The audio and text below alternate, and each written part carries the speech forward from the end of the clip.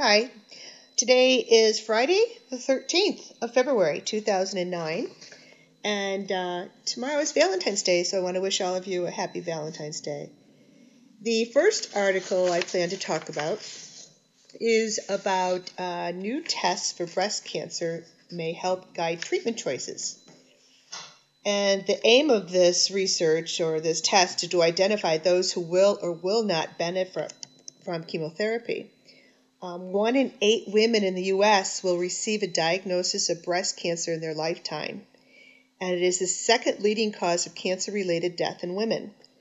Now, if you recall, lung cancer is the first one, which is something we need to talk more about. And I have podcasted about that previously. Now, a new test will help physicians determine the best possible treatment for each patient. The research shows that there is a subset of women who can be cured without getting any treatment at all other than a lumpectomy. And this is the investigator is Dr. Bernard, an investigator at the University of Utah's Huntsman Cancer Institute and one of the senior authors on a multi-center study published in the February 9th issue of the Journal of Clinical Oncology.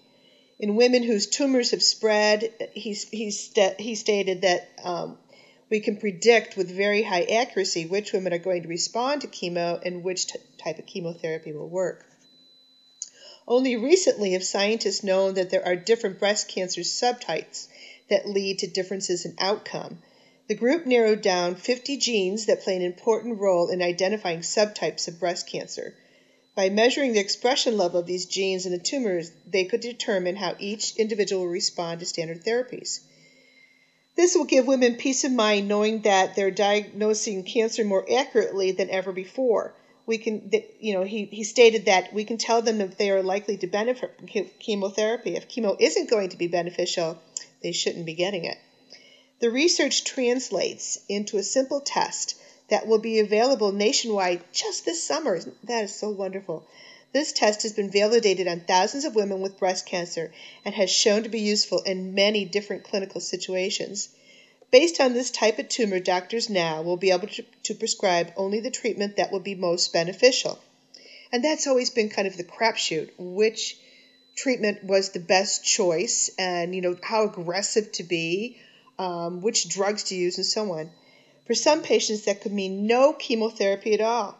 For others, it will mean targeted treatments that work best for that patient, and they will no longer have to endure needless chemotherapy. To me, this is just so exciting. Women whose tumors indicate a resistance to current treatments will be referred to clinical trials of investigational drugs and treatments, opening the door to more effective medications in the future. The group is currently designing prospective clinical trials using the test, which they refer to as the breast bioclassifier. The research took 10 years to complete and involved cooperation among several research institutions. The multi-center study was led by researchers at the University of Utah, Salt Lake City, and I already mentioned who the PIs were.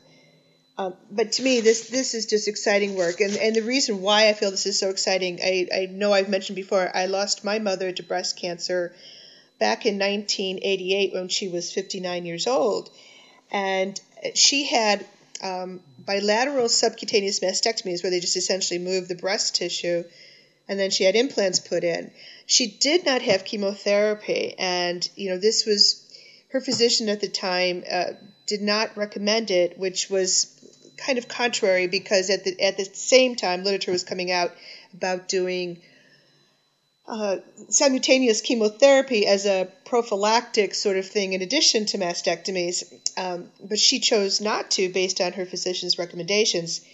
And I've often wondered if she may have survived. She ended up dying like 6 months later.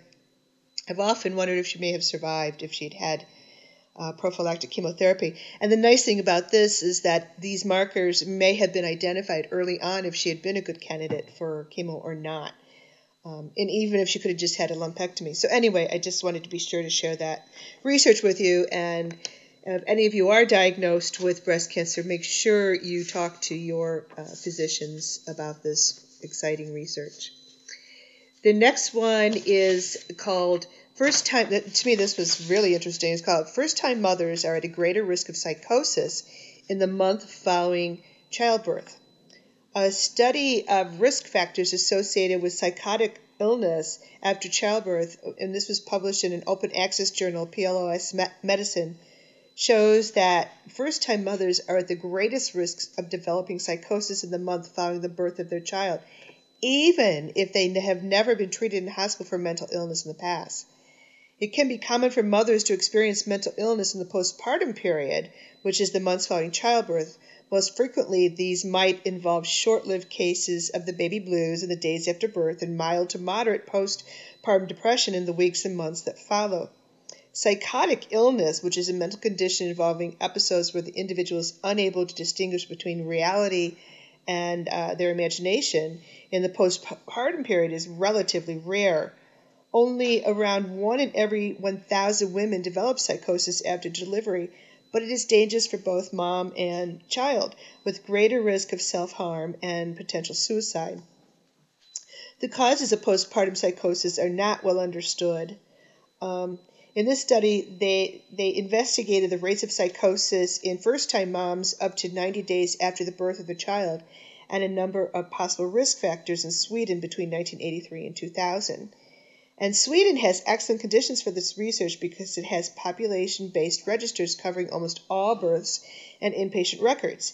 The researchers therefore had a representative sample.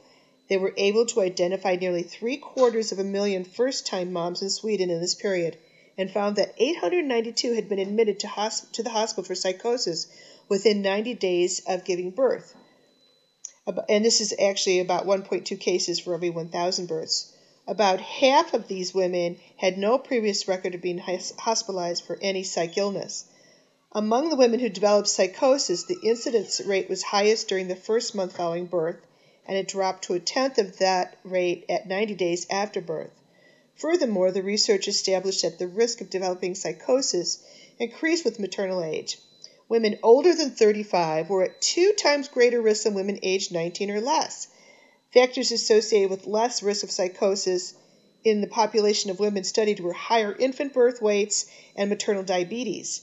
Other factors included smoking and not living with the infant's dad, or they had no or limited impact on the risk of psychosis during the postpartum period. That's good.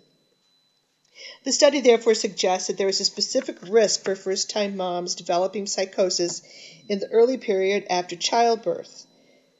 This finding highlights the importance of carefully monitoring women in the first month after delivery. All women. However, the authors recognize that their findings cannot determine exactly why the risk of psychosis is greatest in the month after delivery. And they posed several explanations, including the idea that women are at greater biological vulnerability due to the profound hormonal fluctuations that are going on at that time. And they state that it's unlikely that there's any single explanation and that biological factors may be independent of others. Obviously there's psychological and social factors and so on.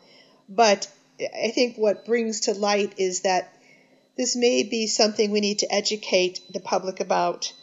It doesn't mean that normal postpartum depression is a psychosis. We need to clearly delineate the difference between psychosis and the baby blues. And this is where education is so important, so that moms feel comfortable in getting help as soon as they start to have symptoms. So anyway, that's all I wanted to share today. This is Dr. Gwen. I wish you health. I wish you happiness. And take good care of yourself. And again, happy Valentine's Day.